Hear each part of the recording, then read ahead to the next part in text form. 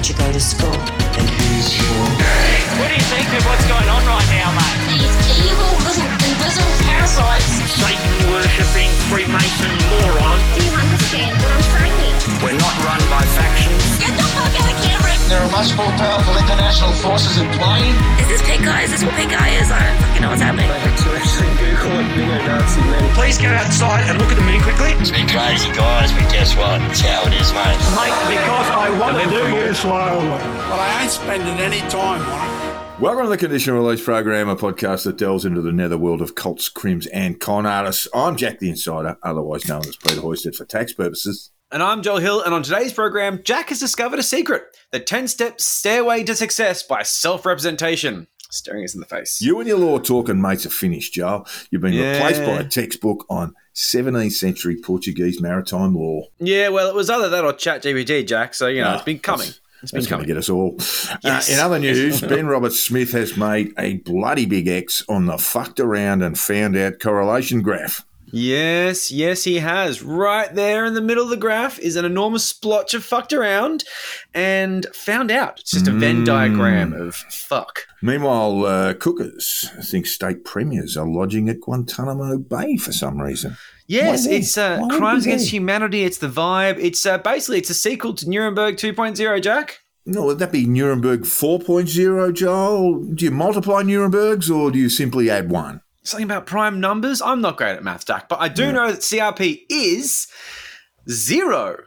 Free. Yes. Well, but it's not cheap. Or it's a loss leader, as they call in the business world. It is indeed a loss leader, and it is time-consuming to prepare the show. And while we love to bring it to you, we would appreciate a little support. It does help a lot. For as little as $5 a month, you can become patrons of the CRP. I like TCRP. And enjoy all sorts of benefits, including premium content, premium in air quotes, participate in Zoom forums, which are actually a lot of fun. And the main thing is you help us record the program and keep the lights on. Yeah. And speaking of helping keep the lights on, the thing that keeps my lights on is beer. That's what really helps me get through the program. Not moral support, it not keeps financial support. Your liver's lights on. Well, yeah, it does. It gives it a challenge. It's good. So, look, this delicious yellow tin of CBCO IPA is going to make this episode funnier and better, I assure you. And I recently had their barrel release bottle, Aurum. It was sent to me because I'm a fucking VIP beer snub and they're really good to me down there. And it was fucking delicious. It was a sour that had been in casks for ages. It was very patient. It's a very nice thing. Probably very expensive. Delicious. But I polished that off last weekend because popping bottle caps sounds shit on a podcast. So anyway, buy their beer because it is great. Oh, Jesus Christ, Joel. That was truly shameless. I know. Once I finally get my bloody draft tins, I might have more time for such gasps of desperation. Yeah, but we must get on with the show. So let's get on with it right now. The Conditional Release Program and the weekly news.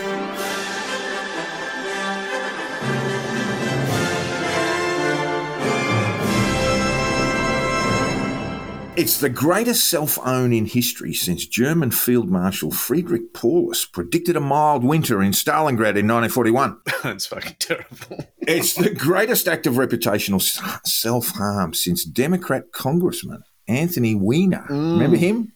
Told a 15-year-old girl over the phone, "Hey, baby, want to see my sexy middle-aged body?" Oh, that dick could have been president if he just kept it in his pants. Great cock, though. Great cock. Yes, Ben Roberts-Smith sued the SMH, The Age and the Canberra Times, claiming they had defamed him by calling him a murderer and a war criminal, only to have a federal court judge find that BRS was, in fact, a murderer and a war criminal. Yes, that's the problem. Defamation does have a truth defence, which is very problematic. Occasionally, though inaccurately described as Australia's most decorated living soldier, BRS's plummet from hero to zero continues apace as we record on the 4th of June. Boo! Yeah, Australia's most decorated soldier. Quite seriously, I'd give that title to Keith Payne, a Korean War and Vietnam veteran. Yeah. He was one of 4 VC recipients in the Vietnam War. Okay. His bravery at Ben Het Camp in 1969 is something to behold. He would have saved the lives of 40 or more Australian soldiers, most of them Nashos, while he was severely wounded. He'd basically taken a hand grenade blast to the head. Jesus fucking Christ! I'm guessing, and went and found soldiers that were lost and subject to ambush. Basically, strapped himself up and organised the withdrawal back to base. An extraordinary thing. So I'm guessing Nashos, that's what, like conscripts? Conscripts, yeah, known as Nashos, yeah. So, they would have been feeling very lost, 20-year-old young men, and they're out in the middle of absolute shitstorm with the North Vietnamese army firing away at them. Fuck that. So God bless Keith Payne. He was, in fact, everything BRS was not. Or he is, in fact, everything BRS was not. Keith Payne remains alive. Well, before we get too far into this, I need to make sure that before Jack fills your head with disinformation from the mainstream media, I'm here to tell you the truth. That's right, TROOF. And, to be honest, there's not much of it. And look, the thing I love doing with this podcast is venturing into the wild imagination of cookers. It's, fan fiction. It's fucking hilarious. And to be honest, this one has them stumped. You see, Ben Roberts-Smith is a patsy. He's part of a much wider conspiracy, but we're not quite sure what that conspiracy is. So that's kind of boring. He's definitely a fall man. That's all over the place that I've been seeing. They've been using him as a scapegoat. But for what? I mean, basically the white hats haven't sent us the, telegram, right?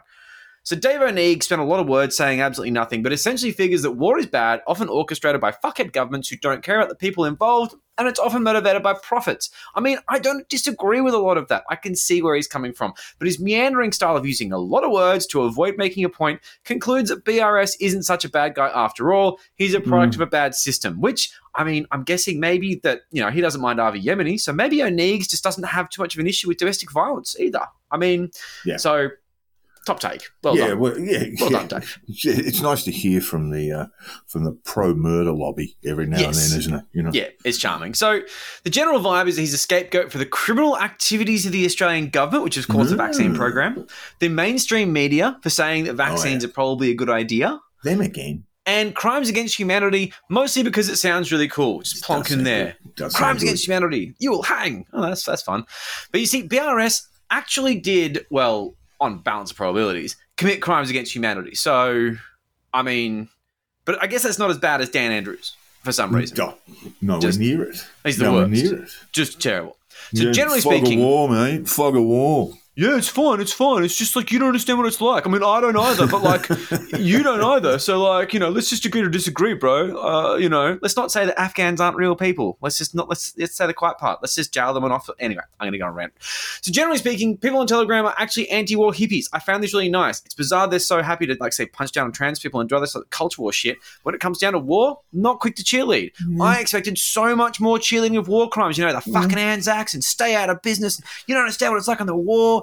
But I was actually mildly relieved by the sort of lack of bloodlust and racism, which is, of course, on the worst social media platform ever, except for maybe Elon's Twitter, which is really turned to shit. Speaking of which, yes, there was and I did retweet this stuff, actually. I snapped an image of it because I'm not having these clowns on my timeline. Get 'em. Marcus Fu said, can't wait for all those this is on Twitter, can't wait for all those war soldier experts to come out on Twitter applauding the judgment against BRS today.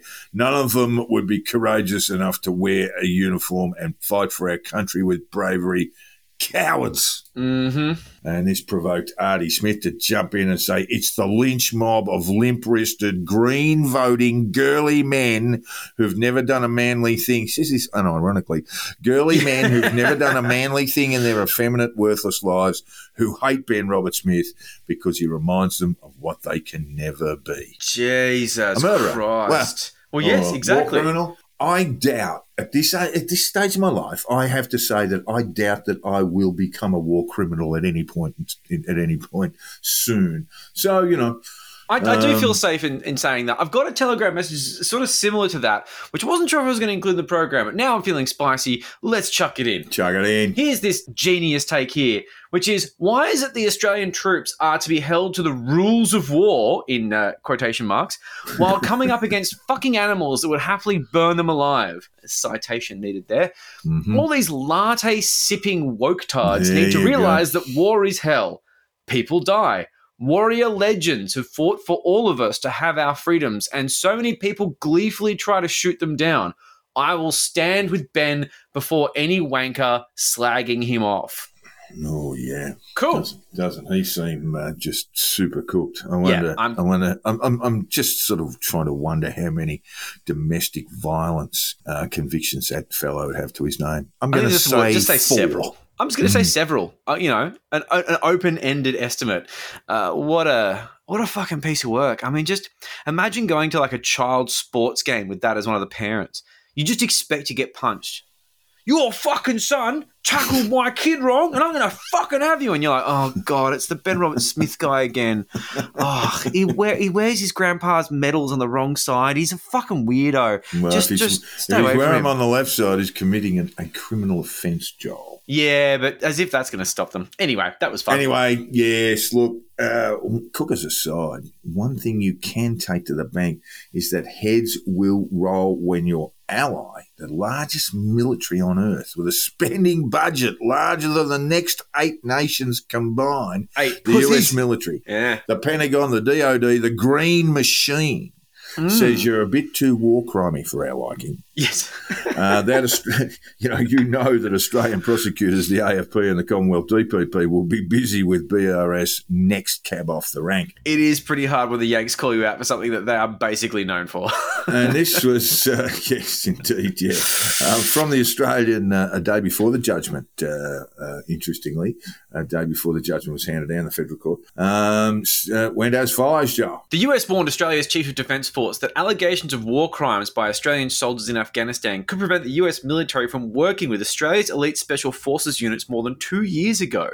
Damn, this has been in the wash for a while. It has, yes. Quote, in explosive evidence to Senate estimates on Wednesday, General Angus Campbell said he received a letter from the US Defence Attaché in Canberra warning that the Brereton War Crimes Report could trigger a US law banning cooperation with military units implicated in gross human rights violations. Oh, is that just one side, or can we not hang out with their human rights? Anyway, I shouldn't go into it. General Campbell said the March 2021 letter, about 4 months after the Brereton report was released, led to a precautionary period during which cooperation engagements were reassessed.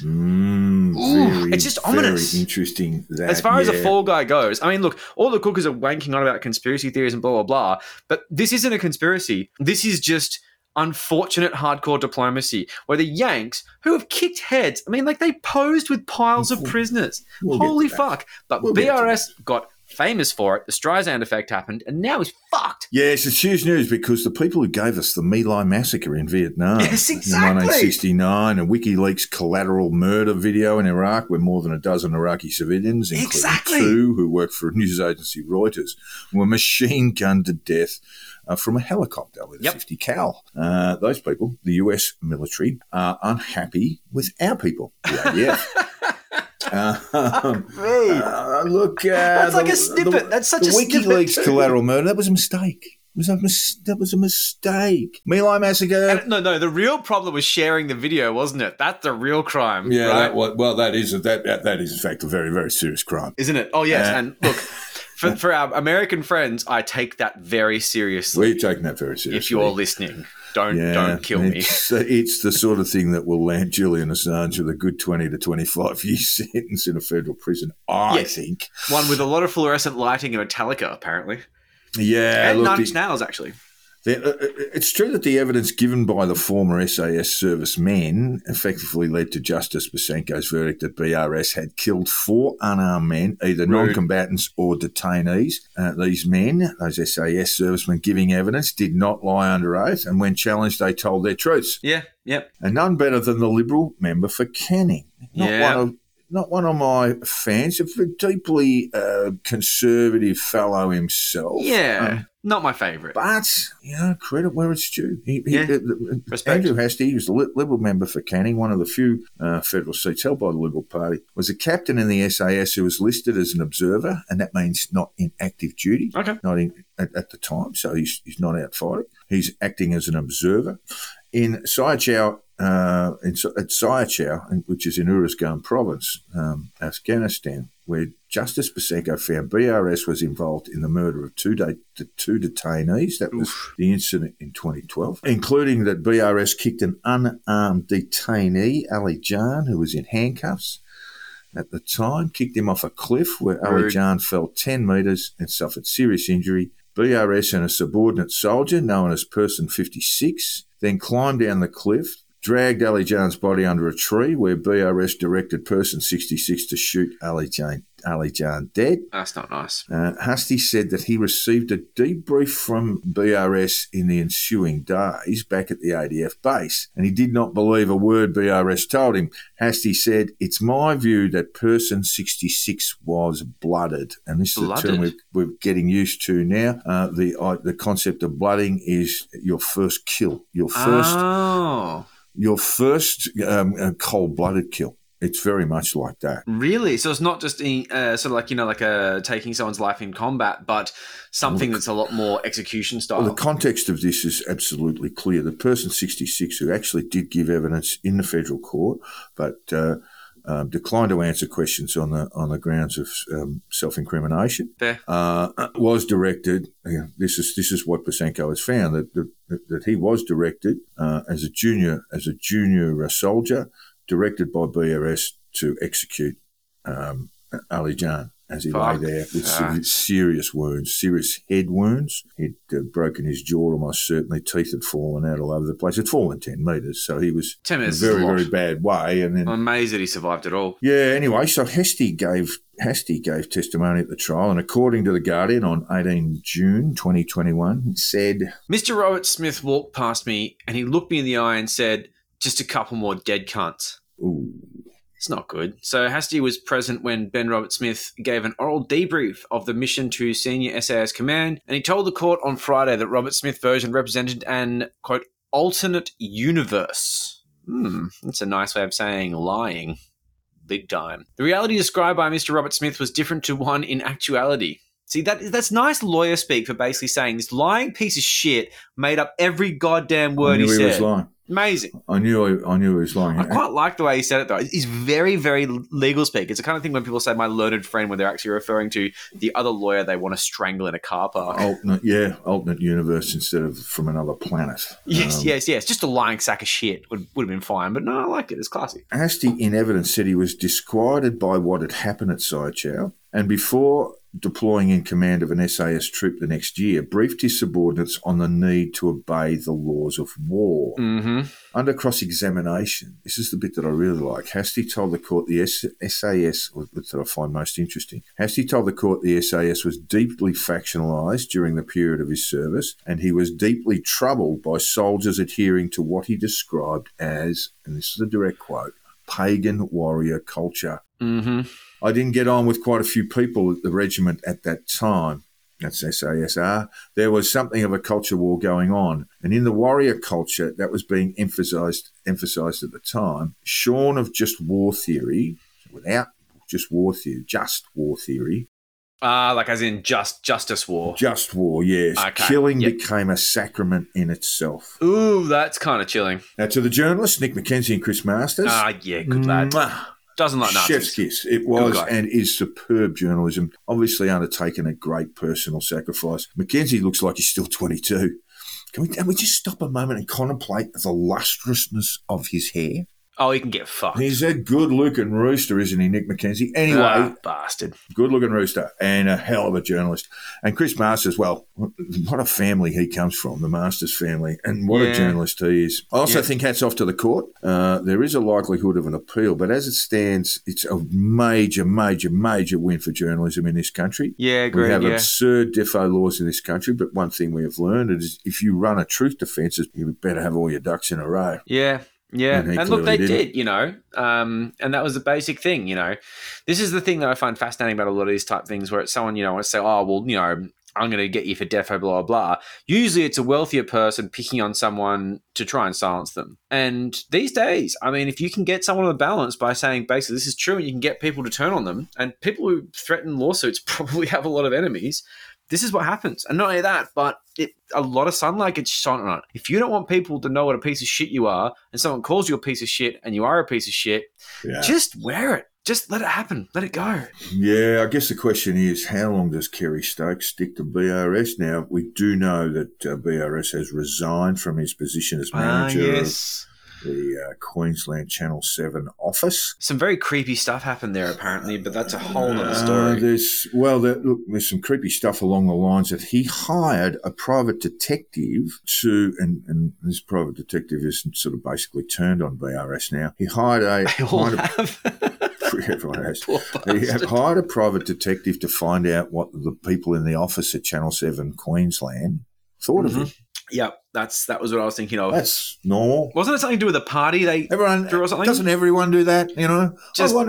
I wonder what she thinks of me. I think I might invite her out for breakfast. I better hire a private investigator first. Yes, exactly. Just to find out, you know, what she really thinks about me. So we did that across the board. From what I read from Mackenzie in the Nine papers today, the arrest of BRS can't be far away. And that's not over war crimes. Not yet, anyway. That's coming down the pipe. Oh, Benny boy. But the threats BRS, this has all come down to the threats BRS made to witnesses during the defo trial. Oof. Allegedly.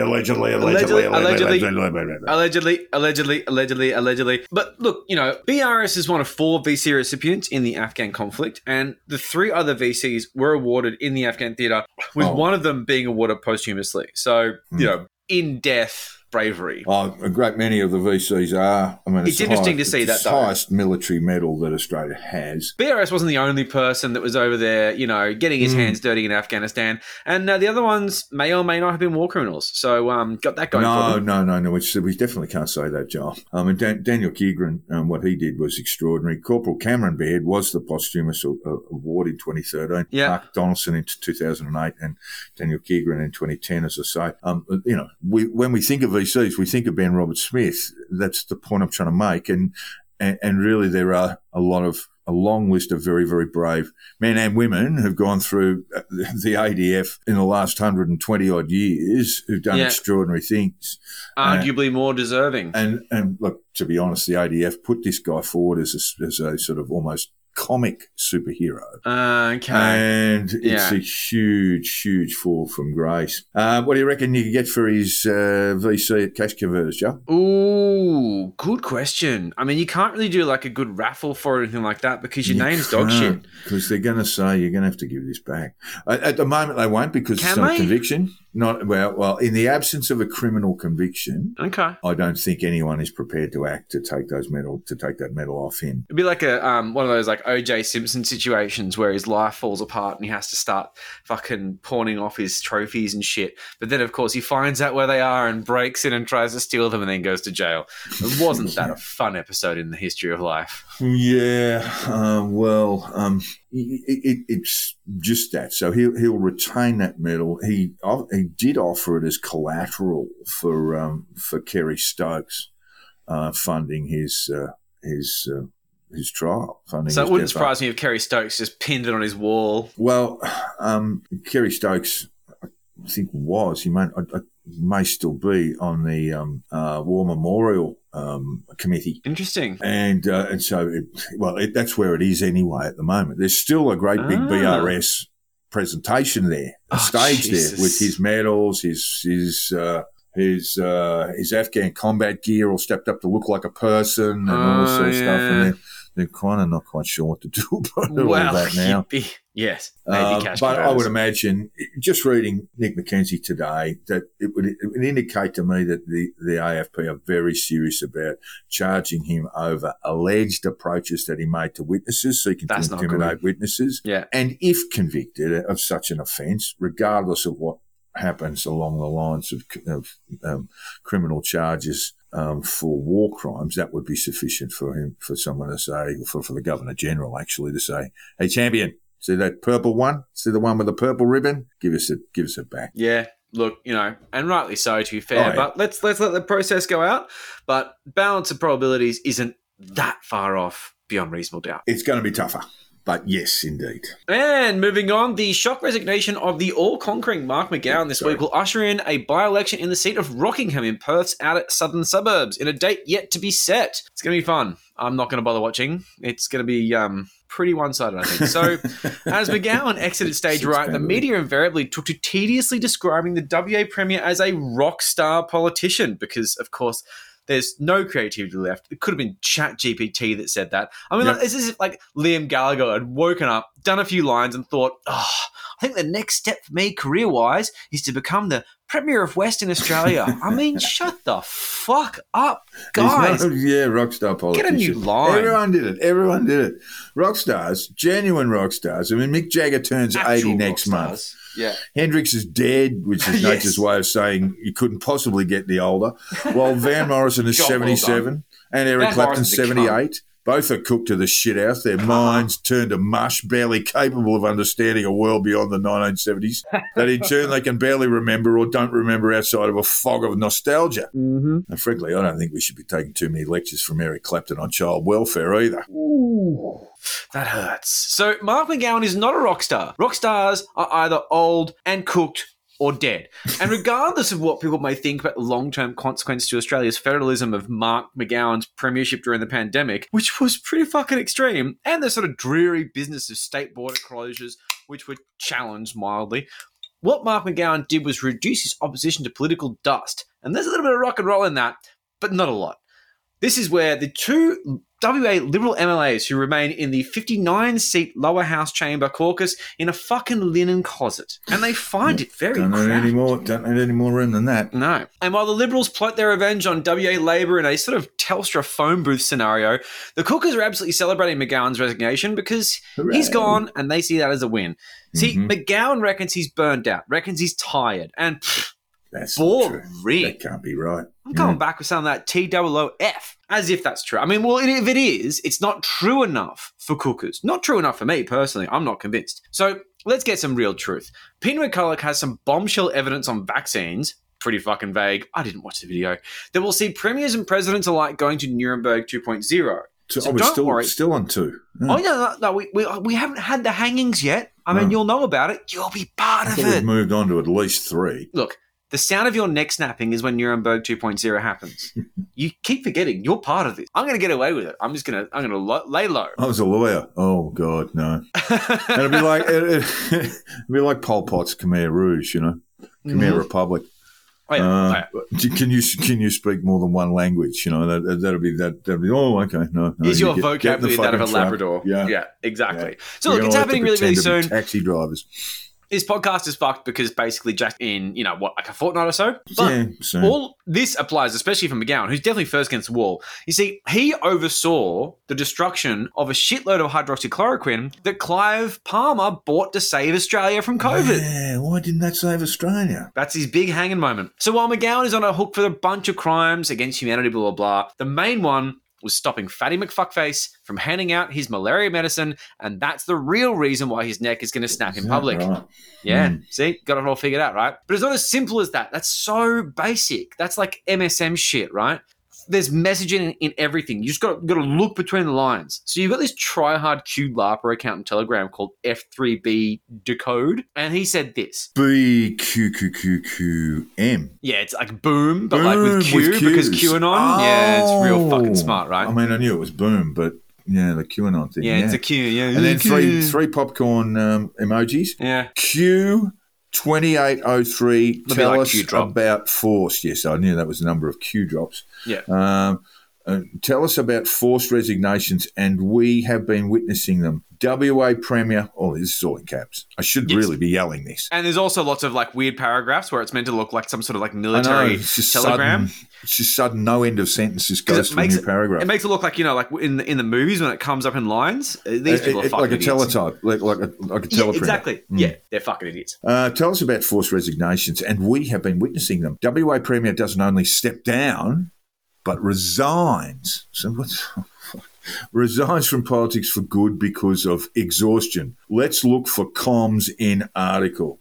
Exhaustion equals his contract with WH, which I presume is White House, has been exhausted. It could be white hats. White hats. Yeah. Okay. Yeah. Yeah, of course it is. Yeah. Has been exhausted. Time to go and be taken down organically for the masses. Huh? Comms rec 5.5 clear. With only 45 minutes notice to organise press conference, 45 mins equals 45. 45 equals, in parentheses, Trump. 45th president. Oh, my God. It's all starting to make sense now. That's so fucking dumb. Coincidence? I don't think so. There are none. White hats in control. Prepare for more heads to roll. Signing off, FCB. Yeah. So, I mean, basically, apparently there was a situation where Mark McGowan resigned in a sort of shock situation that only had 45 minutes notice for the press conference. So people had to shuffle their way there or some shit. Who knows? Only a fucking cooker could fucking bake that crumb It from could have being been a 45 44. It could have been 46. You know, I mean, in terms of minutes. Yeah, I mean, in terms of actual minutes. It could have been 47. It might have been 51. I saw Kevin Rudd resign, or like, you know, when he lost the spill, and he was like 45 minutes late. He didn't lose the spill. Well, he pulled out. He pulled out. Either way. He rang around at night and said, will you vote for me? And they went, and he nah. found that he had about 4 votes and went, nah, I'll just resign. Either way, I had to really piss, and I didn't have press credentials, so I couldn't get back in, so I had to wait it out. It was the most agonizing fuck. Anyway, it doesn't matter. So, look, this is the kind of dumb shit we're dealing with. And this is why I love cookers, because every day is like a sort of Dungeons and Dragons. Like the world is just one big like graphic novel to them, which I just find really funny. Another thing, which is just a last minute offshoot, which is another weird sort of common law group that I didn't bother really getting the name of because I don't really like how to find these motherfuckers. They're claiming they provoked this with this 2-page PDF, which was this pseudo-law nonsense, basically calling the military useless for not arresting McGowan, which was just like a couple of weeks prior. And it's just what they do. They release these things. They're soft. The fucking military. Well, BRS would do it, but he's too busy.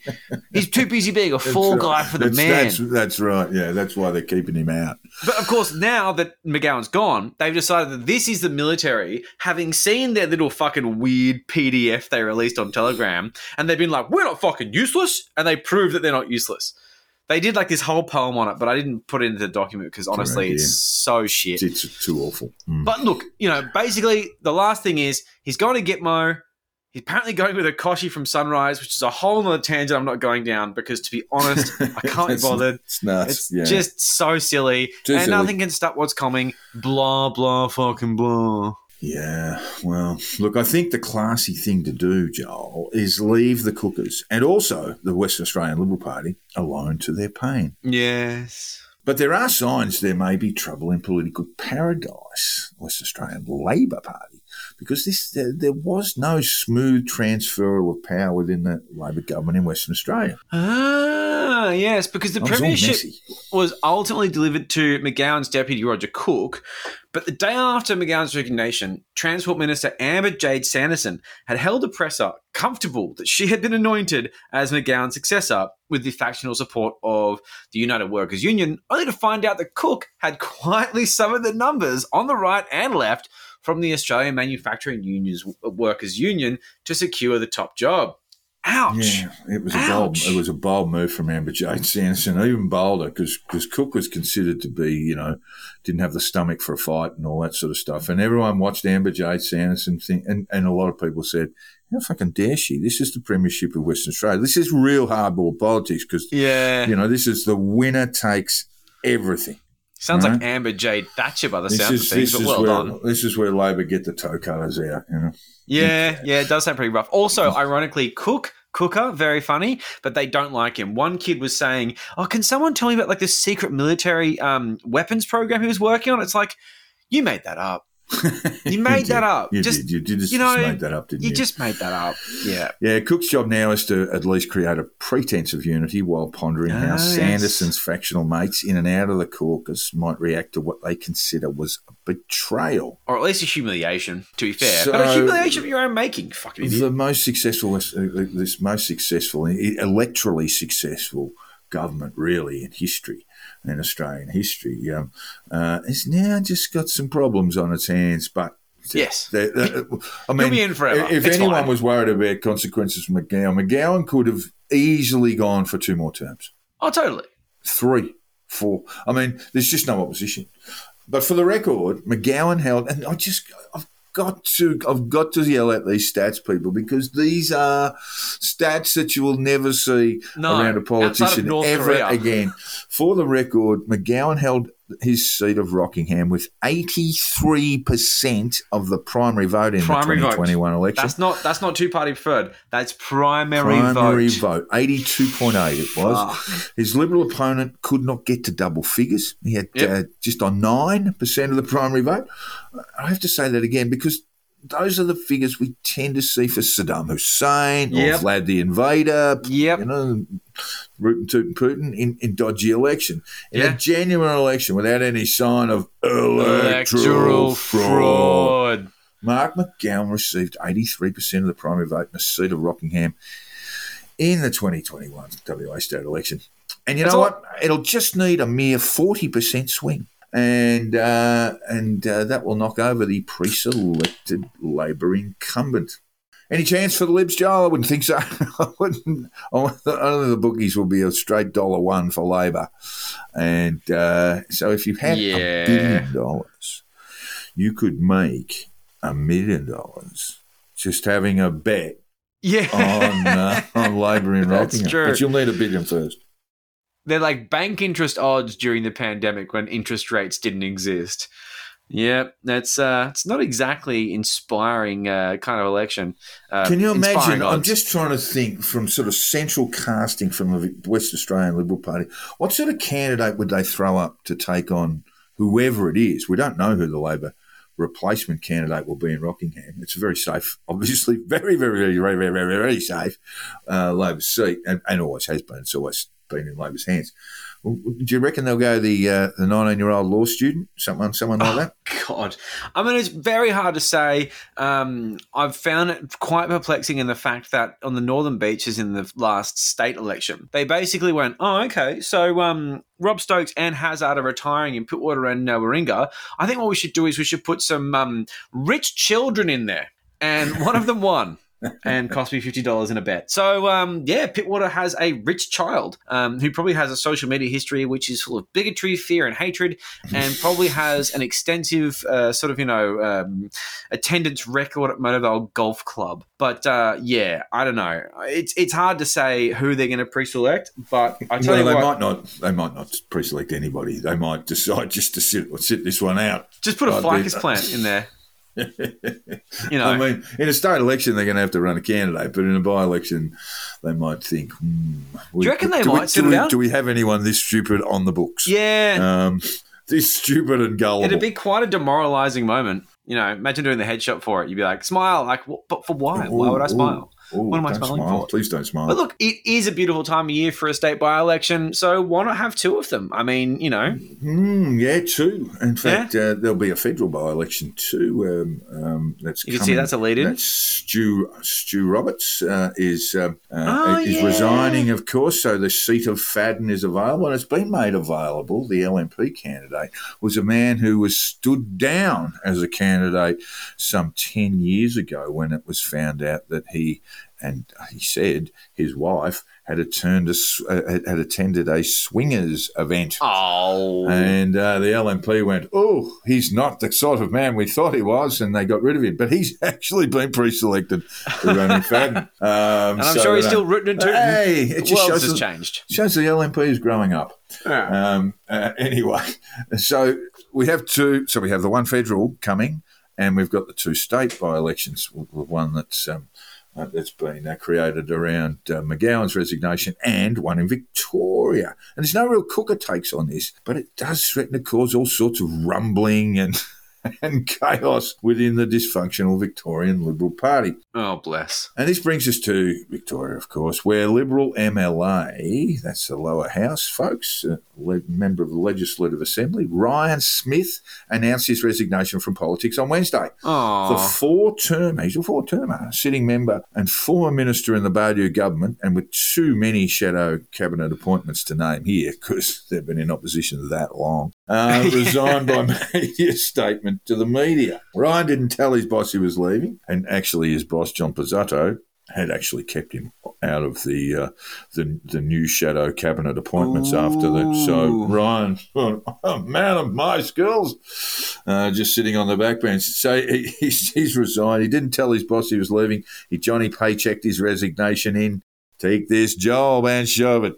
I ain't working here no more. That's the good Johnny shit. checked. I think Johnny. That was Johnny Paycheck's only Western hit. Well, he kind of named himself around the song, so He you did, can see yeah. you can see how it may be planned. I wonder where he is, Johnny Paycheck, now. You know, I hope he's doing Maybe okay. he's a backbencher in Victoria. Who knows?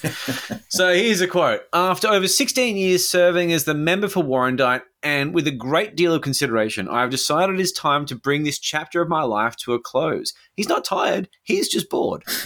I have been privileged to hold this role and believe that many who choose this career do so with their community's best interest in mind. Oh, that's a lie. However, amongst other reasons, I have become increasingly uncomfortable with the growing negative tone of politics, both internally and more broadly. That isn't a lie. Well, that's a nice old slap for the party and probably the boss on the way out, that he's been very vague about it. And the truth be told, Smith's primary vote has been in gradual decline. As I say, he's a four-termer. Since his high watermark in 2008, where he had 58.5% of the primary vote. And now, with the most recent election, he won a go-to preferences do not pass go just yet anyway, 47.3 in 2022. So this is leafy outer eastern suburbs territory in Melbourne. Yeah, it's a safe seat, but it's not an impossible seat. No, it's only 4%. It's only just over 4%. Labor would need, but that being said, that's 4% in the last election, which was a fucking landslide victory. Exactly. So, you know, with perspective like that, I think it makes sense. And look, let's compare it to Rockingham in Western Australia. You know, the lower house site of Warrandyte, it's unlikely to change hands in a by-election, very similar to Mark McGowan's old seat. But as you say, it is a much more achievable 4% swing, and that would do it, which is possible. But it really won't happen. I mean, we've got Dan's budget, which among a suite of these sort of new levies and taxes that include slugging most private schools with payroll tax and a mental health levy, which will likely manifest in some form or another and sort of raise school fees at some stage later this year, rich people are pissed. So you're not going to see a swing toward Labor in leafy suburbs. Well, it's middle Australia. It's middle Melbourne. It's middle Melbourne. I wouldn't say that private schools middle Melbourne when you can't afford a house on a good salary. This is my millennial outrage coming here. If you doubt me, just take a look at secondary school figures in Victoria for 2020. 43% of secondary school students are enrolled in private schools. 43%. In Warrandyte, Donvale and East Doncaster, it's closer to 70. Jesus Christ. So I'm going to say Warrandyte is unlikely to change hands. No. Just that 4% swing would be fantastic if it does. It'd be very funny. But anyone with a good news for political blood will have had their olfactory senses twitching, and that Smith's resignation might let slip the dogs of war within the Victorian Liberal Party, leading not to just a factional splintering, but a complete implosive evisceration, mass organic destruction with great chunks of political flesh from factional habitués sucked in and then blown out to all points of the compass, followed by a swift defenestration. And frankly, I think it's overdue. I can't argue. So the Victorian Liberal Party lies somewhere east of John Howard's Broadchurch, really, right across the road from Lincoln's House Divided. There is a bit of a problem. Maybe more it of a rhymes house with divided deeming. than a broad church, I would think. And those who can recall the Bolte Hamer, not years, but decades, would scarcely believe it. Sir Henry Bolte was Premier for 18 years, succeeded directly by Sir Rupert Hamer, who enjoyed 3 thumping election victories on the trot before he gave Lindsay Thompson a hospital hand pass in 1981. Ouch. They had 28 successive years in government. 40 years later, the Victorian Liberal Party is not fit for purpose as an alternative government. It holds just 19 seats in the 88-seat lower house chamber with a primary vote south of 30% across the state. Now, depending on volume metrics, and volume metrics are very important to determine or to indeed define whether what is going to happen in the Liberal Party the Victorian Liberal Party is an implosion or an explosion. So you'll need to check volume metrics. But whether it's an implosion or an explosion, it's bound to be messy, but it needs to happen. Take the pain now so that some phoenix might rise from the ashes and challenge a lazy and tired government. And while the election is more than 3 years away, the prospect of a limp, ideologically confused opposition that could lose yet again in 2026 would render Victoria a virtual one-party state. But Victorians are now learning that doing things the Dan way is going to cost a bit more, and sooner or later, Middle Australia is going to have to take a haircut. And in 3 years, there will be a clamour for an alternative government. It just will be. Well, there'll be a further one. I don't think they're going to lose, but I think they'll be challenged. You can't chip away at that kind of majority. You can't win that sort of majority in one term. I mean, it's possible, but highly unlikely. So it's going to have to chip away. Yeah. But when that opportunity presents itself, where will an unreformed, unreconstructed Victorian Liberal Party be? It'll be in ideological shards on the footpath, not worth a burnt crumpet, and unelectable in the absence of some messy coalition that would make Israel's Prime Minister Benjamin Netanyahu blanch. He wouldn't even come out. Carry on, Victoria. Carry on, Victoria. Carry on, onward and Victoria. upwards. Good on you. Bless your hearts. Cows have fucking masks on. Everybody is up for the high jump if they deserve it. If they deserve to hang, they will hang. Rise up, Australia. Men of Australia, time to step up and be real men. Protect your kids or go down biggest cowards this country has ever seen. Hang that animals. There was an earthquake. God is angry. Oh, dear. Well, that's a theme. A couple of tectonic plates decided to do the dirty and overturn a few shoe racks. Dogs barked. Things shook. Cats and Victorians suffered yet another blow to their already damaged psyche. I mean, seriously, kids on Telegram are engaging in this absurd, fucking strong circle jerk about how this is yet another blow to Victorians, how they've had such a rough time. Terrible for the tourist industry. I'm serious though. Like they're fucking. This is like their next victim complex. The fact that a few shoes fell off. Like maybe like someone's like nice glass broke. What was it on the Richter scale? It was 5 point something or something. You know? Someone great on Twitter. It's me falling over. There was this great picture of someone's like shoe overturned and it just said, "We will rebuild." I was like, yeah, exactly. I mean, shoes fell off. A great storm that was coming their way. Yeah, exactly. It's fucking ridiculous. But look, this is all very short-sighted comedy. Yes, it is. Because this is actually something to celebrate. Because that wasn't an earthquake, you dopey bastards. It was the white hats clearing out the dumbs. And they know it's true because it was at the sweet spot, 10 kilometres underground. That's when you know it's the dumb clearing. That's and for those who are unfamiliar with dumbs, they are the deep underground military bases where people like Dan Andrews and his mates, keep the kids that they root and drain for adrenochrome-rich blood. Yes, if you want to know more about that, listen to our episode of Mole Children because it's We did do it. Well, we actually did go across the issue of being 10 kilometres underground would actually place you in such pressure, in such barometric pressure that it would crush you like basically a VB can. Yeah, it's warm. It's warm down there. It's warm. And a little warm. Yeah, going to be a touch warm. Yeah, it's problematic. So the mole children theory is so fucking dumb that you really do feel like a lot of cookers would rather pretend that whole thing never happened and leave it in the past. You know, be like, I never said that. Look, it was a pandemic. I didn't say that. Emotions running hot, you know. I heard this thing from the States. It was called QAnon. It sounded really cool. It was a very difficult time for me. It was a weird thing from this like weird kiddie porn forum called 4chan, but I don't know. It's fine. But look, it's back. And it's incredibly common. It's not just like, oh, I found one guy saying it, now I get to report on it and be an asshole. No, it's fucking everywhere. I would love to say that the idea of the white hats clearing tunnels 10 kilometers underground, as you said, problematic distance, was a sort of passing fad and a rare belief in these circles. But it's so fucking common. And they believe it. Like they don't put like little laughing faces or anything like that. These are with straight faces. You know, oh yeah, this is the dumbs. Yeah, the kids got saved. This is really good. So Bosie's been all in on dumbs for ages. He's all in on white hats. This is his shtick, you know? Claimed kids are getting saved left, right, and center. I'm not going to quote him. I'm not going to watch his videos. I don't care. I see snippets all the time. He's all about it. But of course, that's why he is such a joke. But the thing is, who's having the fucking last laugh? He got about 35,000 votes across New South Wales last election. We walk among a lot of very stupid, gullible people. Indeed we do. And just a reminder that if you were part of our Zoom conversation, you'd know a little bit more about Ricardo Bosi than you might otherwise know, particularly in regards to his military history. Yeah, that was a good chat. Yeah, it was indeed. So there you go. We won't go into it now, but yes. Well, it's Chatham House rules. You can't really talk about that stuff. Important information for me. Yeah. Look, when it comes down to these sort of Zoom things, we do have a bit of a, closed gate. Chatham House rules, yeah. Chatham House rules is it. Is it Chatham or Chatham? Chatham, you're right. Good. I thought I was sounding like an arsehole. Chatham. Sorry, no, Chatham. Is it? Like Latham Chatham? Yeah. Oh, God, I got to fix my shit. Anyway, Don't mention him either. Well, I'm glad I learned. Look, everyone learns from this podcast, including myself. So, obviously, there's talk about geoengineering and HARP, it's Dan Andrews, blah, blah, blah. That was all pretty vague and whatever. But it's mostly about saving kids. And here is a banger from a lad on Telegram. And there were a lot, but this is my favourite.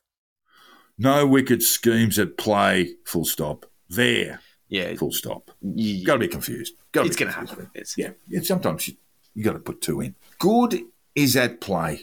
The military side of the light and humanity must have just destroyed the last of the underground satanic caverns and deepest tunnel systems. So it's the last of it. They already pulled out 1 million children that have never seen the light of day. 1 million. It's a lot of kids. It's rather a lot, isn't it? There's a lot of kids. I wonder how he Kmart knows. must have had a big run. It was 1 million. Night operations. Oh, so he does know. While most are masturbating, that's spelt M-A-S-T-A-B-A-T-I-N-G. It's like masturbating. Fucking idiots. God. While most are masturbating, thinking everything is okay. No! All in caps. Wakey, wakey. Hands off Snakey. It is the end. It is end. It is the end of these darkest. That's all in caps, dude. Organisations and entities sacrificing our children for thousands of years. Thousands. We've only been here a couple of hundred, champion. Everywhere around the world in cities, Melbourne a hot pot.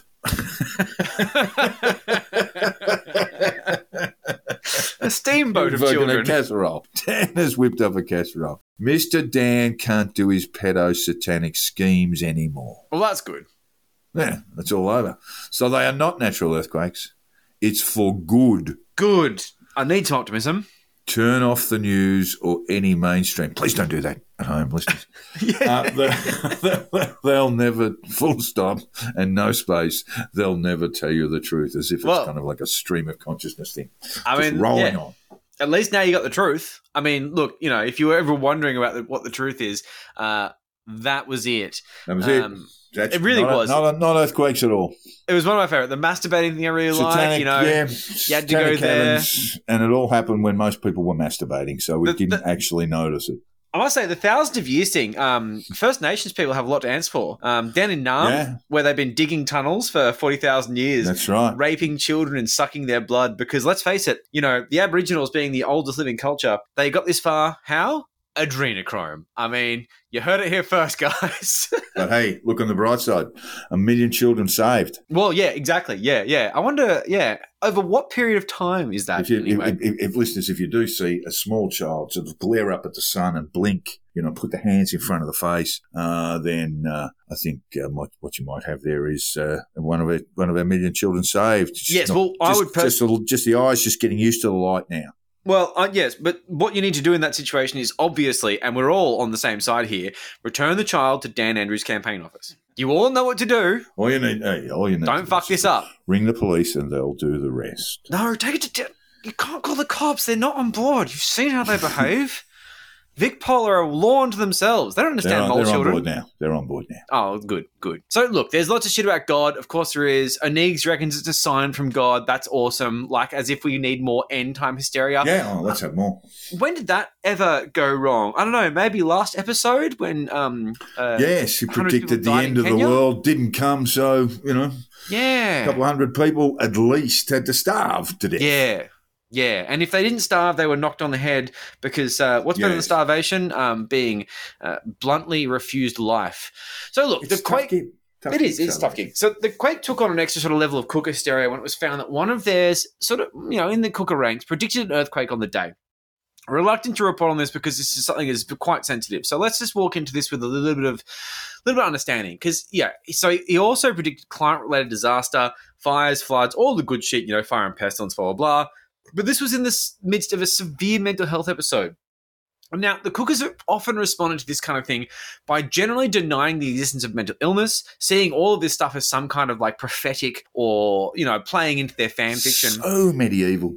And just being absolute cunts about it. And to anyone trying to treat this person who's struggling with these delusions and genuinely struggling to get by in life, because delusions aren't fun, and often tinged with horrific depression and very unstable interactions with reality. Hey, buddy, you got earthquake on your bingo card today. Well done. Now we're going to make you a fucking deity. So this, of course, was no exception to that fucking rule where they just made a complete cunt of this. They've organised protests. They bombarded the clinic with these so-called welfare checks, which are just harassment campaigns, of course.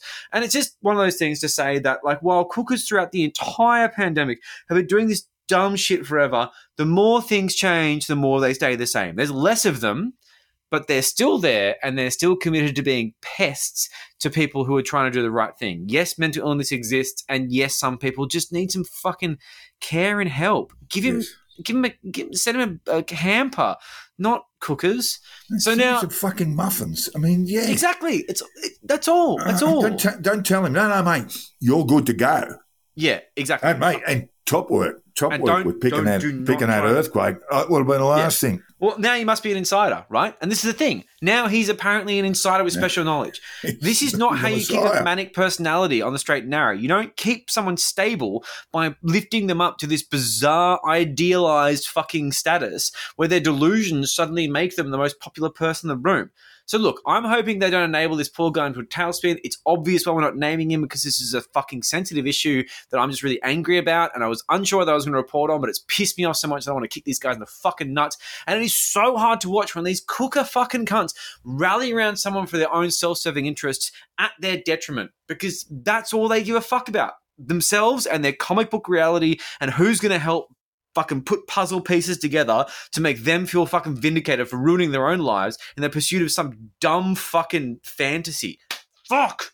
Anyway, so the episode has been fun until now, and it's going to continue being fun, but in a way that's also slightly depressing, because speaking of self-interest, we are moving on to a special guest segment with Soz, who is here to tell us about yet another cooker conman who sees a rube in every freedom fighter and hopes he can liberate them of their tyrannical superannuation savings. Oh, really, if you've got a thumb on your neck in the form of, I don't know, $100,000 in savings, don't worry, I can help you with this. Yeah. It's Soz v. Spiros. I can part you from that. Yes, exactly. Let me help. Yeah, one dude who definitely needs to have his collar felt. Yeah, yes, he does.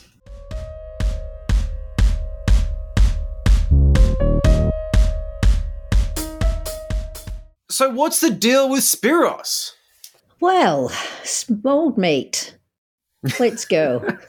Our mate Spiros. Old mate Spiros. So our story starts all the way back in July 2022 on the lawns at Parliament House. Fun place. Yep, remember how we laughed at their daily arguments with the cops about what constituted camping and could we use a sleeping bag and what about a table? Yep.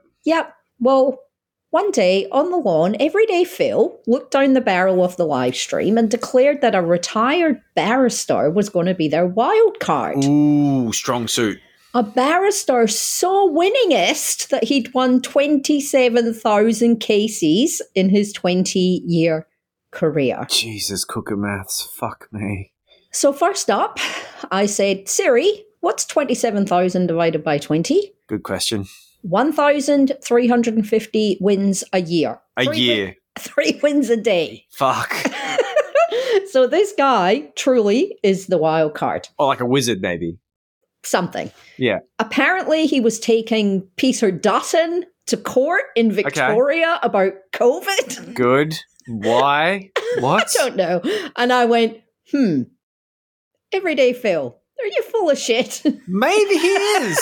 I think that was a good theory. I think you should flesh that out. That's good. So that began my journey into the world of a Spartan called Spiros. Spartan's a good word. No, that's what he calls himself. Oh, fuck me. Every time he talks about himself, he talks about being from Sparta, and that's what makes him invincible. Because your parents were Greek.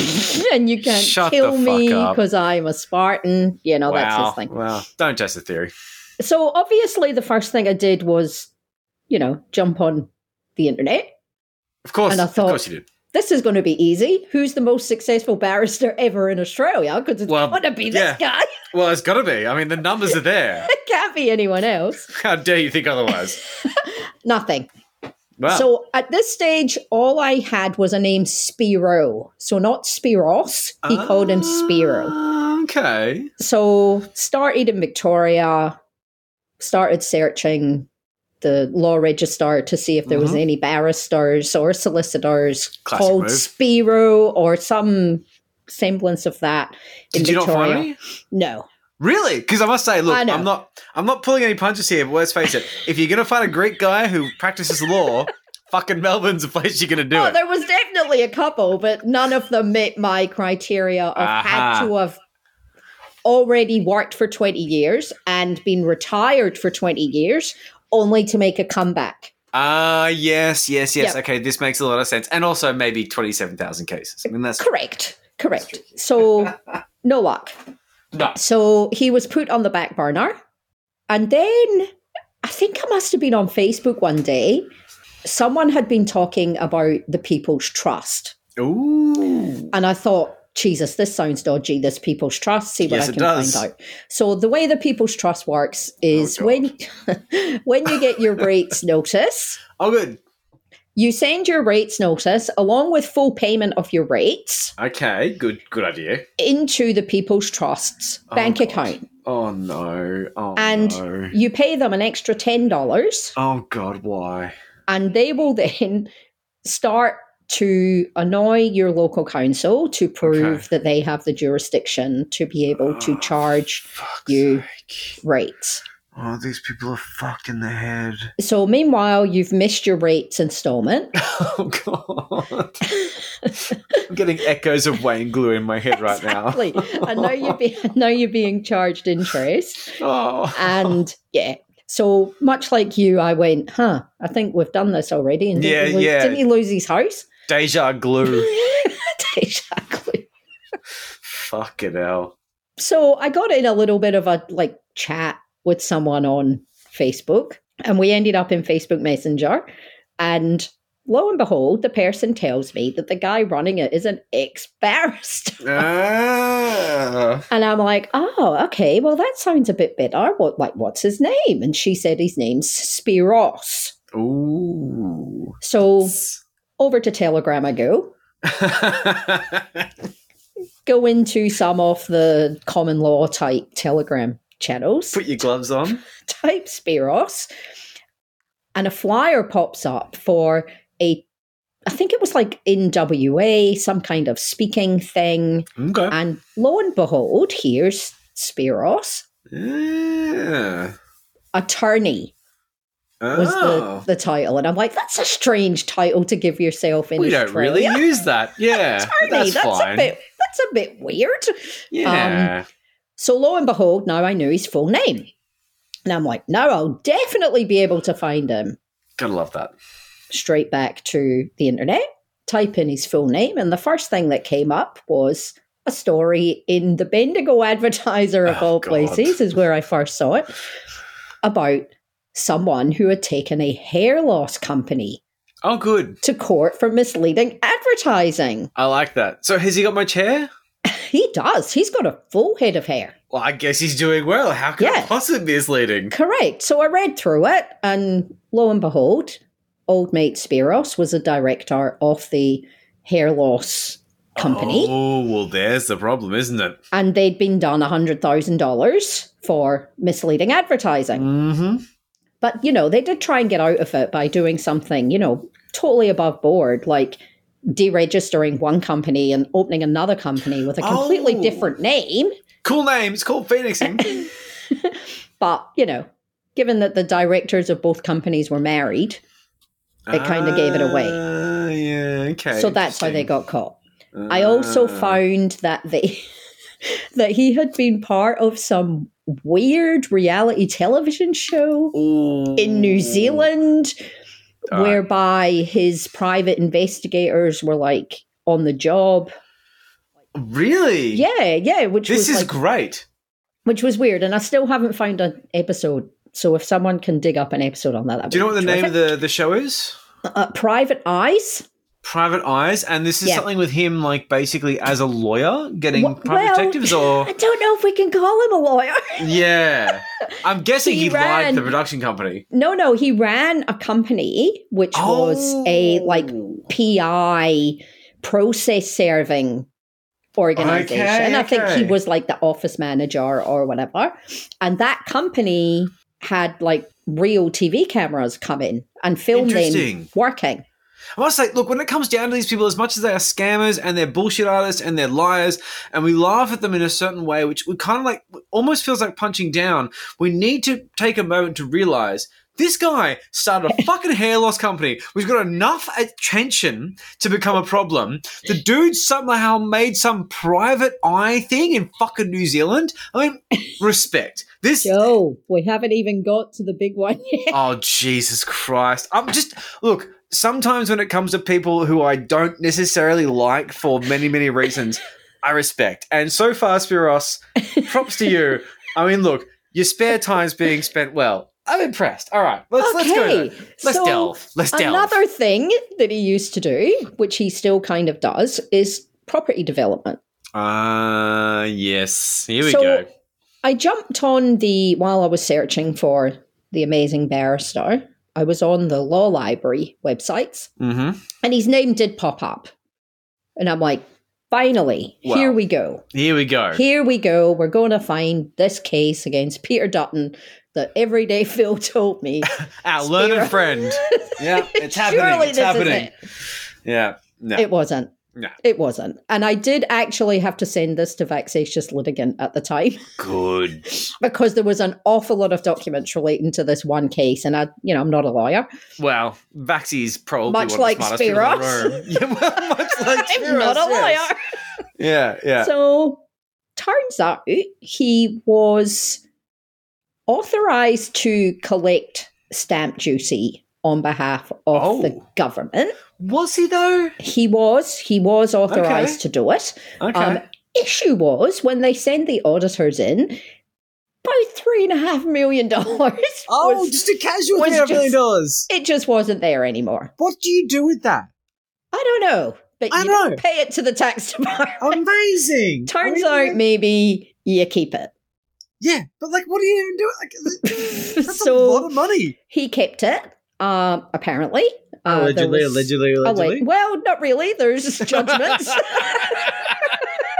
So I don't know if we need to say allegedly. Oh, that's good. I like actual judgments. Yeah. No, the judgments are good. Judgments are good. So there was a judgment. He was put into receivership Wow. by the tax department. Yeah. So that What did he was spend kind it on? of Meth?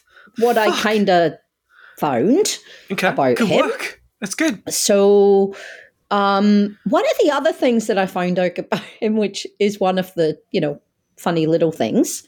So you know how they hate smart cities? Oh, yes. I hate to. They really do, yes.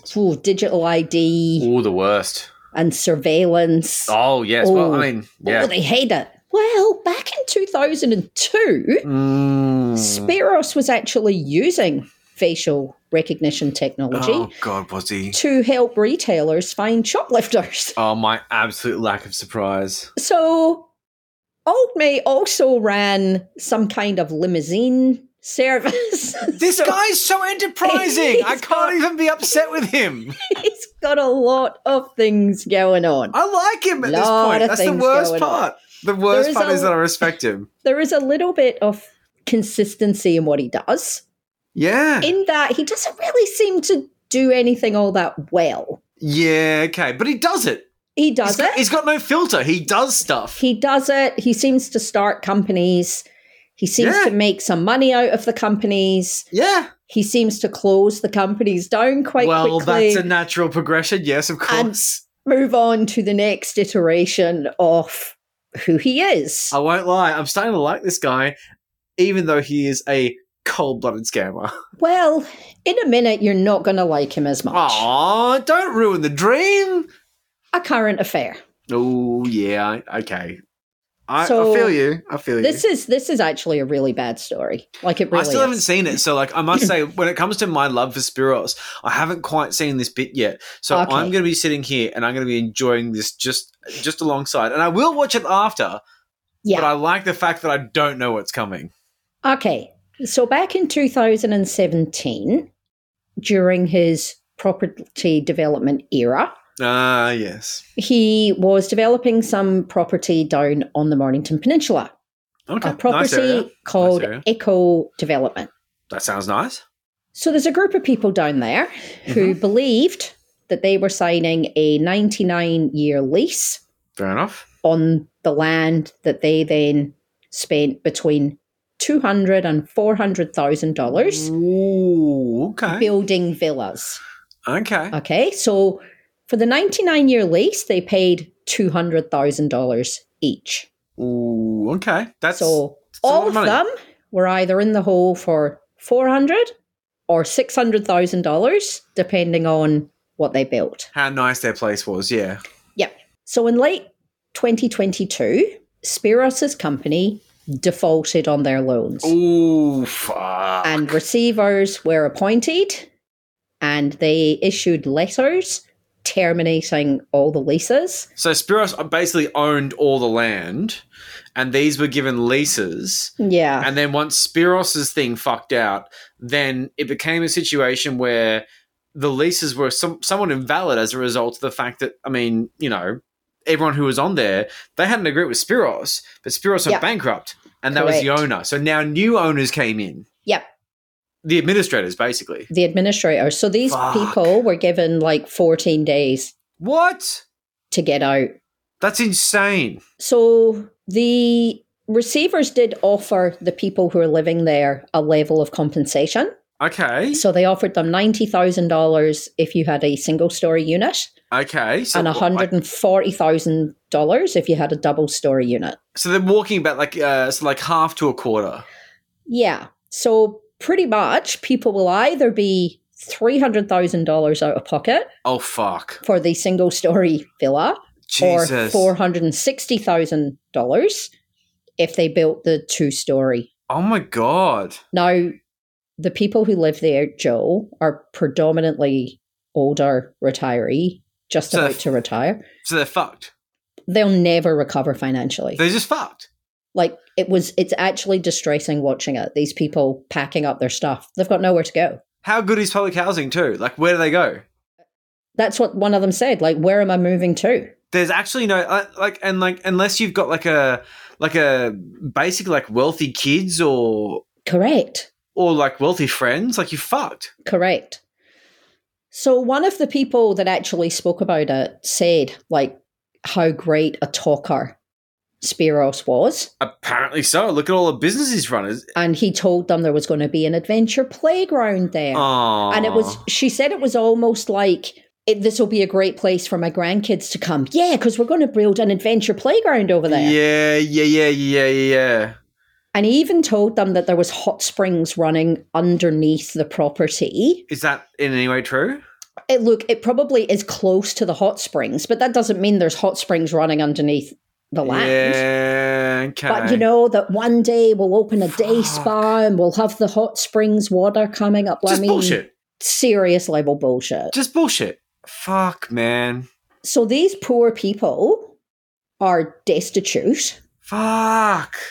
And then you've got the Facebook and Telegram stuff. So there's a channel on Telegram, which is a lot of stuff to do with Spiros. Okay. His next thing that he's working on is something called a royal registry where you could design your own bloody family crest. Is it like a subset thing or something? Yeah. And you register it, and somehow that means you're going to then okay, and then you don't have to own pay the title to your own, and you won't have to pay tax. No and all straw that man, all that sort of thing. Yes. Yep. So in that channel, you know, like someone did comment, "Whoa, that current affair. That current affair is pretty bad." Yeah, crikey. Shut down straight away. Really? What, the whole channel or just the person? No, just anyone who comments. Just don't delete, believe mainstream media. Of course. Yep, they never tell the truth. There's more to the story. Big lies. Yeah. Spiros never comes on and defends himself, though. Well, why would you bother? I mean, look, you know, you just go on to the next thing. And then over on Facebook, you've got because one thing about Spiros is that it was Spiros and Bergwerth that started MyPlace. Yeah. Was it Spiros and Bergwerth? Yes. Spiros is the legal department of MyPlace. He's OG. Yeah. And he and Darren choose where MyPlace is open. They have final say on who acts as the treasurer. So you've got Fascinating. half of the MyPlace people going, Spiros is a crook. And the other half of MyPlace going, no, he isn't. He's great. He's original. He's there. He's the first guy. Fuck. Crazy. That's dense. So I can't remember what night was the current affair thing. Was it the Tuesday or the Wednesday? It was when we were doing the conditional release program Zoom call. The Zoom would have been Tuesday, yeah. And Yeah. that was like, it was one of those things where like basically it was on then and I just haven't had a moment. I had a fucking Yeah. exam Well, recently. I've been drinking heavily. Wednesday night, he was on a Zoom call. Oh, that's right, with Jamie fucking McIntyre. Jamie McIntyre. Jamie fucking McIntyre. What a scamming cunt. Financial well-being round table discussion. That's right, financial well-being from a motherfucker who's like a fucking con man, a Banned. property con man. Correct. And it was just crypto talk Just nonsense. non-stop. Just traps. And there was this guy on there, like one of the experts, 19 years old, Oh, talking God. about your financial well-being. An Works for his dad's company. Of course he does. And without a lie, says, one of the things that I think, we need in Australia is like better education at school. I didn't finish high school. Oh, brilliant. I love it. I'm thinking you didn't finish high school. You're 19, working for your dad's company, and you're here giving financial Amazing. advice. And this is what people fucking look up to. Jamie McIntyre, who's a fucking convicted scammer, is he? He is on the fucking record. You got Spiros, who I tell you what, apparently is quite colourful. Wow. And you've got a child. Yeah. Tell you more about financial freedom. I want to know. It was crazy. Embarrassing. So I did see that on Telegram, and it made me fucking It laugh. was really bad. It was God bless Sandy and I. We sit through a lot of this shit. You But really do. That one was particularly shit. Jamie's one of my least favourite people in this whole thing. And I think he does have a lot of echoes of Spiros and the fact that my gut feeling is that these people see suckers. Yeah, they're just fast talkers. They're not necessarily cookers. They're opportunists who see suckers. And look, that's one thing about Spiros in particular. Yeah. In 2017, he was doing property development. Yeah. In 2000, I think it was 2011 okay. or something. He's not He's new. got form, man. He's not Do you know new. how old he is, by any chance? Oh, he'd be close to 60. Late Yeah, okay. 50s, close to 60. Yeah. And yeah. whenever he calls into things, he has to get in his what looks like a really nice sports car, and he has to drive to the top of the hill of where he lives to get any kind of coverage. Yeah, okay. So it looks like a really nice sort of situation. Mr. fucking, nice sports car in this gorgeous, idyllic state. Really, it's just a cunt. Yeah. So obviously, we'll see what happens next. There's a lot to unfold here. This seems like a very much like a big story that is sort of just seeing light and just seeing sunlight, which I love. I hope so. It's a little bit like the Derek story, Derek Ballog. Yeah, isn't he a fucking character? We know this movement is full of lonely, isolated, vulnerable people. Yeah, it's true. And trying to make really, really bad decisions. We should also respect the fact of their vulnerability. And I think there is a humanity that we need to preserve for the victims of these scammers because they are con men. And con men, like you say, fast talking Spiros. Correct. One of the things that they seem to be very much isolating on when it comes to a lot of these projects is self-managed super funds. Trying to convince people to take their money out of traditional union-based super funds and self-manage to give them hands and keys to these fucking scammers. Well, that's one thing I didn't tell you about Spiros is he was asking, remember, this guy is not a lawyer. No, neither am I, but, He was saying to people, I'm happy to represent you. Ooh, don't say that if you're not a lawyer. But you need to sign over enduring power of attorney. Oh, no. To me. Oh, and my God. Some people did.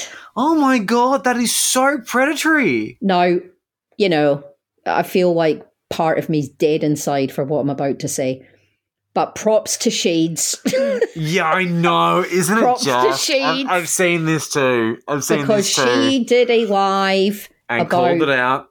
if any of you have signed an enduring power of Reverse attorney, the fuck out of you it. need to get to someone as Fix soon as it. possible and fix it. And not Nathan Buckley like a real lawyer. Correct, because otherwise this guy has got control over your property and your house and your this money is bad. until you say you don't want him to anymore. Yeah.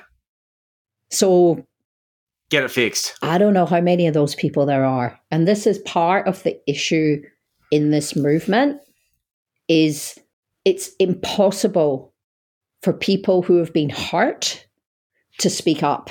100%. It's because they are scared.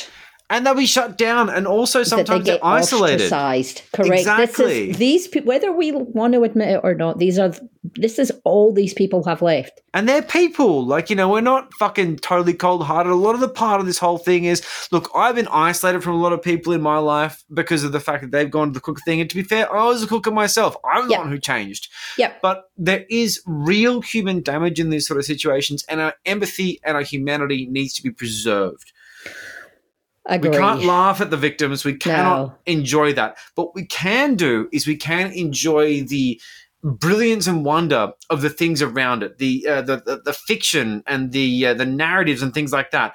But when it does come down to it, it's a sobering moment where Spiros is hilarious until he's not. Correct. Until you see a real person go, real harm. I've been damaged by this. And the eco thing, people who are fucking getting kicked out with 2 weeks' notice. Fucking hell, man. And this is one of the reasons why we do two things, which is we throw sunlight on these people because, let's face it, if you're going to listen to media, it should at least be amusing, and goddamn, these people are funny. But also to throw sunlight on issues that should just be exposed. So everyone can understand that organizations like MyPlace, fuckheads like this, and just con artists in general, it needs to be understood that they are not good people, their objectives are terrible, almost always self-serving, and they should be stamped out. And if the authorities aren't going to do a fucking good job of it, I guess people like you have to kind of step in and fill in and coordinate with media to try and make these things happen. And maybe someone's going to fucking do something about this fucking psycho criminal who's ruining lives like it's a fucking sport. Correct. Yeah. It's a wild fucking ride. Spiros is not a good person. I don't think we're done with Spiros. No. I think there's more to come. I would imagine so. But I tell you what, so far so good, Spiros. Well done. You've done some shit. You've been quite active. And I hope that at some point you have a really bad trip and realise that you've ruined everyone's life. That's what I hope. I hope that the fuck around and found out is just around the corner for Spiros. I've lost faith in karma so long ago, but at the same time, I've been on enough very strong psychedelic trips, and I know these guys like to dabble in it. I hope you take some mushrooms and realize what a piece of shit you are. That would feel good to me. A little bit of casual mycelium justice, you motherfucker. It was a real absolute pleasure having you on as usual, and I look forward to the next time. And look, Cooker update. It's the best one yet. Thanks, Joel. See you, everyone. Thanks, Oz. See ya. We fired you, we sacked you, we dismissed you as what? As garbage, because that's all you are. You're a criminal, you're a traitor, and you're going to the biggest barbecue in history. So from Christmas dinner to you are the dinner. Thank you, that's what I'll go with. Forget lawyers and their damn fees, listeners. Who do they think they are? Fucking dentists? Some people who know how to charge. Lawyers, we don't need no stinking lawyers. I like it. And to prove that, I received a bundle of documents this week which will reveal what I'd like to call the stairway to success by self-representation. Yes, listeners, you too can walk the stairway to success by self-representation. There's an old expression, right? A lawyer who doesn't represent themselves has a fool for a client. Is that right? That's how it works. That's exactly how it works. Fool me twice? There's an expression there. There's an expression. Yeah, the stairway to success by self-representation is a guaranteed 10-step program that will not only make lawyers obsolete, but the entire justice system rendered bogus to the point where every illegal judge, politician and cop has to shuffle past you offering apologies before they are sent to the gallows for execution. They know what they did. Hanging's too good for them, so let's hang them. Well, it's the most fun thing. It's very theatrical. It's good. Yeah. Step 1. Have a Barney with a family member, a sibling, a parent, or, for extra audacity, sue your granddad. Fuck the old fart. Can't fuck him. Maybe over property, maybe over an estate. It's not important. What is important is that you develop a profound sense of persecution. Remember, you're the victim here. At all times. And of course, step 2 is hit the SovCits Telegram pages and tell anyone who cares to listen that you are the subject of a vast conspiracy that goes all the way to the Vatican, NASA, and the Rothschilds. I mean, you always know the Jews are involved. Mm-hmm. Sit back and enjoy their free, ongoing, often uninvited legal advice. Well, it's free for a while, at least on a trial basis. Step 3, fire a bogus statement of claim, claiming injury and financial loss that you can't prove because you're unemployable and a threat to life and limb in the shower. They fucking owe you. Oh, yes, because you're a victim. So you see, step 4 is to grab a textbook on 17th century maritime law, available at all good bookstores, look at it, and throw it straight in the fucking bin. Portuguese, whatever, in the bin. Jurisdiction, boys, jurisdiction. Come on.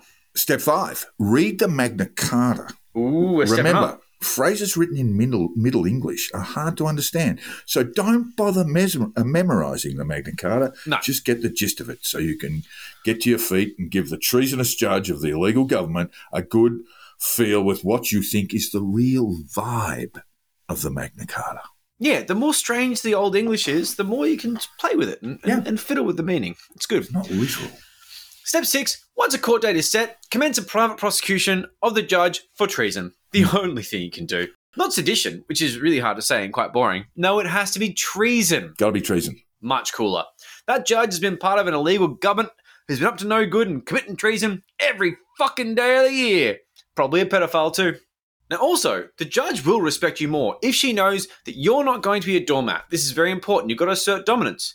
So whenever you address her, say, Your Honour, with those finger air quotes. That's important. That's very important. Get those air quotes in there. It's actually a form of bowing in maritime law. They love that. They love that shit. They know that you're the alpha dog. So they're not going to talk down to you. You'll never have to understand them again. Let her know that you expect her to be judicious and fair-minded, even though you demand she be hauled away at any time and hanged by a group of people you spent on Telegram for treason. Bosie has the rope. Let's get this done. Yeah. Step 7, live stream proceedings until the treasonous judge from the illegal government tells you to stop or go to jail for contempt. Fuck that lady. Let's go to jail for contempt. I might even start a GoFundMe. That's step 8, Joel. Go to jail for contempt. That's step 8? I mean, let's just do it. Let's just get there. Step 9, read Mein Kampf in prison, nodding at the end of each paragraph. Read it in German, despite you not understanding German. That's even better. I love your work. Step 10, which is a good one, await the judgment. Oh, so many sleepless nights. If you lose, you lose. Who gives a fuck? A treasonous judge from the illegal government can stick her cost orders fair and square up her ass. And what money? You don't have any. Fuck her. That's right. They can't get blood out of a stone. Absolutely not. And what if you win? What? Well, you won't win.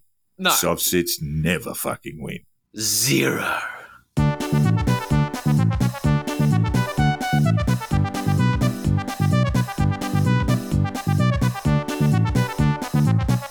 It has been a huge week of Pete Evans, where the craggy-faced alleged neo-Nazi former conspiracy theorist celebrity pizza cook has decided that it's time for quality, not quantity. He clocked up a mere 56 posts this week, and on face value, that looks like a meagre showing from Pete. It's nothing for Pete. Oh, he usually clocks up at least 150 posts a week. Easy. These are rookie numbers. But there's no Tucker Carlson clips to share anymore. No. So, I mean, his favourite hate-filled white supremacist has gone off the air for a bit, and now Pete's sort of filling in the gaps. But he's filling them with his own words. Oh, wow. Yes, that's right, folks. He's opening up to us. What we'd always hoped would happen. It's like Pete's an oyster with a beautiful pearl inside, but that pearl is hate-filled turf nonsense. So while Pete still mindlessly shares bullshit and disinformation about vaccines, including a Canberra Times article shared by none other than Karen Phelps on Twitter. You can figure that one out yourself. And of course, banging on about Bitcoin, he started inserting a few hot takes of his own, and I'm fucking here for it. Ladies and gentlemen, you will not be disappointed by what he comes up with. So let's start with a hot take following a clip of none other than Dan Andrews on the evening news, reminding people to get vaccinated. He followed up with this fantastic piece of thought. Pete followed up. Yeah, of course it is, because it's his own words now. It's his own words. Oh, these are some here. I'm a bit trembly. Anyway, how long until they start pushing the 6th and 7th? Ooh. I wonder if there is a certain number they will stop at. As we have learnt, these injections can only cause harm as are not safe at all. We have learned that. We have, as are not safe at all. It's not great grammar. Oh, no, you're not going to enjoy this. I told you, this is Pete's own words. Do you actually need to have your fucking cookbooks desk edited? Are you that fucking functionally illiterate? Anyway, he did pop in the 3 heart emoji. He did pop in the 3 hearts. He likes that. And look, I mean, this one's pretty obvious. Right, they will probably push the 6th and 7th in like 6 to 12 months' time. The vaccine's efficacy waned over time. This is the way it is. Look, I don't make vaccines. I can't say I made a better one. But yes, Pete, that does make us repeat customers. And if you see that, Pete, repeat customers, do you like that? No, you don't. And it wasn't funny, and neither is the absurd notion that routine vaccinations are inherently bad, you fucking dope. I'm on my 5th now, and my 6th is already booked in because I'm in a clinical trial. Because I'm fucking rolling up my sleeve because I'm not a cunt like Pete. That's in 6 months' time, and that's fine. I'm not bothered by this in the slightest. Why should Pete be? Well, he's an anti-vaxxer, so what do you expect from him? I mean, he's a fucking anti-vaxxer. He just is. He's scared of vaccines. And then he goes on to play a video from Channel 9 News. He's fucking loving the mainstream media clips. And let's face it, Tucker Carlson was mainstream media. Watching free-to-air. So, it is what it is. This reported on the Osivax flu shot trial, which gives longer-lasting and broader protection against the flu. Pretty good, right? That's good, isn't it? That's a good Seems like a good thing. Yeah, I like it. Yeah. See, in Pete's tiny brain, apparently, less jabs are a good thing.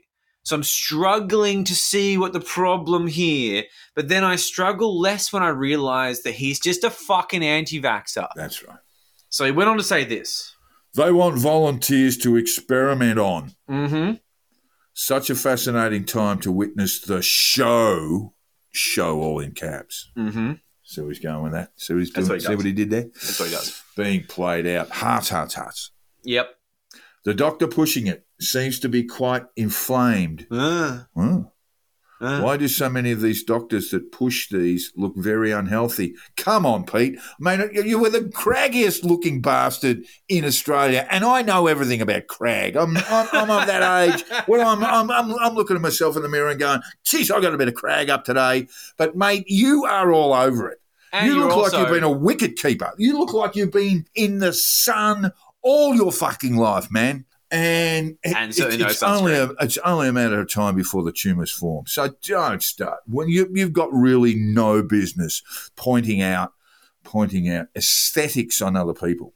100%. And also, how's this fucking guy and the fucking nerve with this lot that were banging on about how the COVID vaccines were not trialled extensively enough. And now that a flu jab is being trialled, and unsurprisingly, you're being a cunt about it. Well, Pete, I was actually one of those volunteers. So I guess, am I going to start getting inflamed soon? Are my fingers going to start puffing up? Am I dying? Oh, my God, my pancreas. Don't you go anywhere near Pete with your viral load. I'll shed on him. I wish I hadn't taken that experimental jab. It wasn't worth the premium snacks and good coffee. They do have good coffee and premium snacks, though. Clinical trials are fucking great, by the way. The Cragster, I mean, it's just not good, mate. I mean, there can't be any mirrors up at his house. I mean, he probably has sort of silver foil that he polishes, but they still just so he can get a glimpse of himself. I hate to see his new haircut because it's fucking tragic.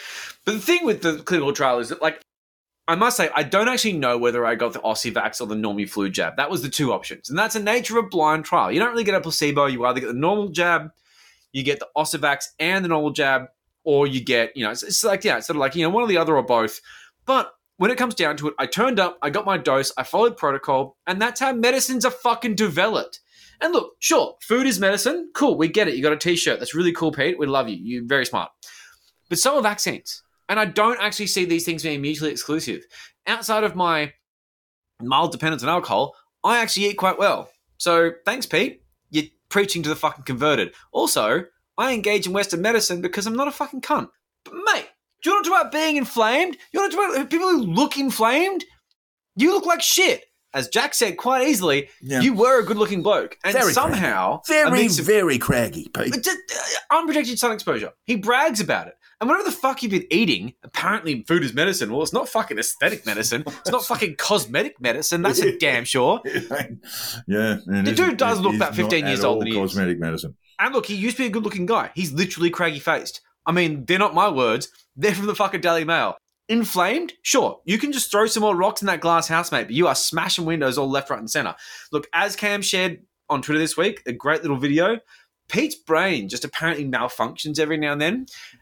He just, he was just doing some routine stuff around the house for like one of these, evolved sanctuary things he does. And he's just sort of brain falls apart. He sort of walks into a pizza door and can't quite compute it. It's quite strange. The dude has crazy eyes. He looks really baked. I think he might have been on ketamine at the time. At least that's an explanation. It's that sort of like conspiracy theorist type thing of needing an explanation for everything. I need him to be on ketamine for that to be real. Because if he wasn't, his neurons are firing at a regular beat, and I think he needs to see a doctor. That being said, no, don't see a doctor. You'll annoy them too much. Very craggy. Very, very craggy. So indeed. craggy. Oh.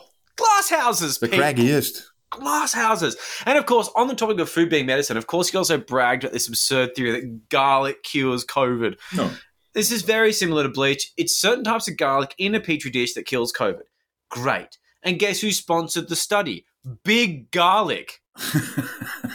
So I'm guessing it's okay as long as it's not Big Pharma. It can be big anything, probably not military industrial complex, but Big Garlic is fine. But let's face it, let's just talk facts here. When was the last time an agricultural firm lied to us? Really? All the time. That's your shtick, Pete. You're always going on about big agriculture, Monsanto, and all those sort of companies, which admittedly I'm not a huge fan of. Make a bit of garlic, don't they? Monsanto. This is your thing. Whip up a bit of garlic every now and then. You do not trust the agricultural lobby. This is your shtick. Do I need to remind you of your beliefs, you fucking dope? But of course, now that it works into the whole, we didn't need a vaccine, which Craig Kelly's pushing and you're sharing, you just have no consistency. I'm sorry, mate. You can't get in bed with big agriculture when it suits you and then say that they're all poison merchants when it doesn't. But this is the thing. You simply believe things that make you feel good, which includes maybe Nazi shit. What a considered perspective you have. I mean, really, role model for us all. But anyway, here's his 2 cents on making the garlic thing all about him. And this follows a 7 news story, like I said, loving the mainstream media, on the garlic study. Apparently food is medicine. Where have we heard that before? 3 laughing emojis. Very, very, they're really pissing themselves. Oh, really having a good laugh. As mentioned many times, this is the greatest, in caps again, show on Earth. He doesn't actually capitalise Earth. You fucking idiot, Pete. He's just talking about, a pile of dust. It's like fucking. Will you capitalise the planet, man? Do you capitalise S for sun? Do you capitalise M for Mars? You fucking moron. No, he doesn't. Sorry, he doesn't. Sorry, Pete. I like it. The grammar Nazi is back with the actual Nazi having a chat. It's good. So yeah, Pete, look, if only we listened to you. See, this one has been catnip to anti-vaxxers since the Dodgy Institute opened their big fucking mouths and endorsed this very early stage study saying that garlic kills COVID. Now, I, for one, start hoping that cookers run down to Aldi, open up a jar of garlic, suck up the juice from the top of the jar into a hypodermic needle and boof it straight into their veins, preferably straight in the left eyeball. Straight in the left eyeball with this. Just get in there. I mean, look. But why not? It kills COVID, right? I mean, it's definitely safer than deadly vaccines. Did it in a petri dish, and inside my body is exactly like a petri dish. What could possibly go wrong? You're very craggy, man. Very craggy. You have been listening to the Conditional Release program with your host Jack the Insider and Joel Hill. Jack can be found on Twitter at Jack the Insider and Joel at Crunchy Moses with a K. It's on our Facebook page. You can find fairly easily. And if you enjoyed the episode, please share it on social media. Expand our reach. We can't do it. It's weird. Reach for us. Yes. Give us a reach. Give us a reach. Expand our reach. That's what we meant. We have a Patreon to help keep this sustainable, this thing of ours, Cosa Nostra. It's bloody time consuming and we still have to pay the rent. Help keep the lights on, people. Because for as little as $5 a month, you'll have access to all sorts of bonus content, including a weekly premium episode, which we try to make worth your while with all sorts of cooker bullshit and stuff that we probably shouldn't say on the main show, so we don't. A little bit of that, a little bit of loose talk. Yeah. And finally, all feedback, tips and death threats should be sent to the Conditional Release Program at gmail.com. We would love to hear from you, even if it's to tell us to get in the fucking truck to Guantanamo. Quite frankly, it's about time. Yeah, I'm tired. Let's just get this done. Yeah. Thanks, listeners. See you next time. Be nice to have a lie down. Thanks, listeners. It's more of a stand-up, though, isn't it? It's more of a stand-up. I don't think I ever want to talk to any of those people. Fuck me, you guys are bastards.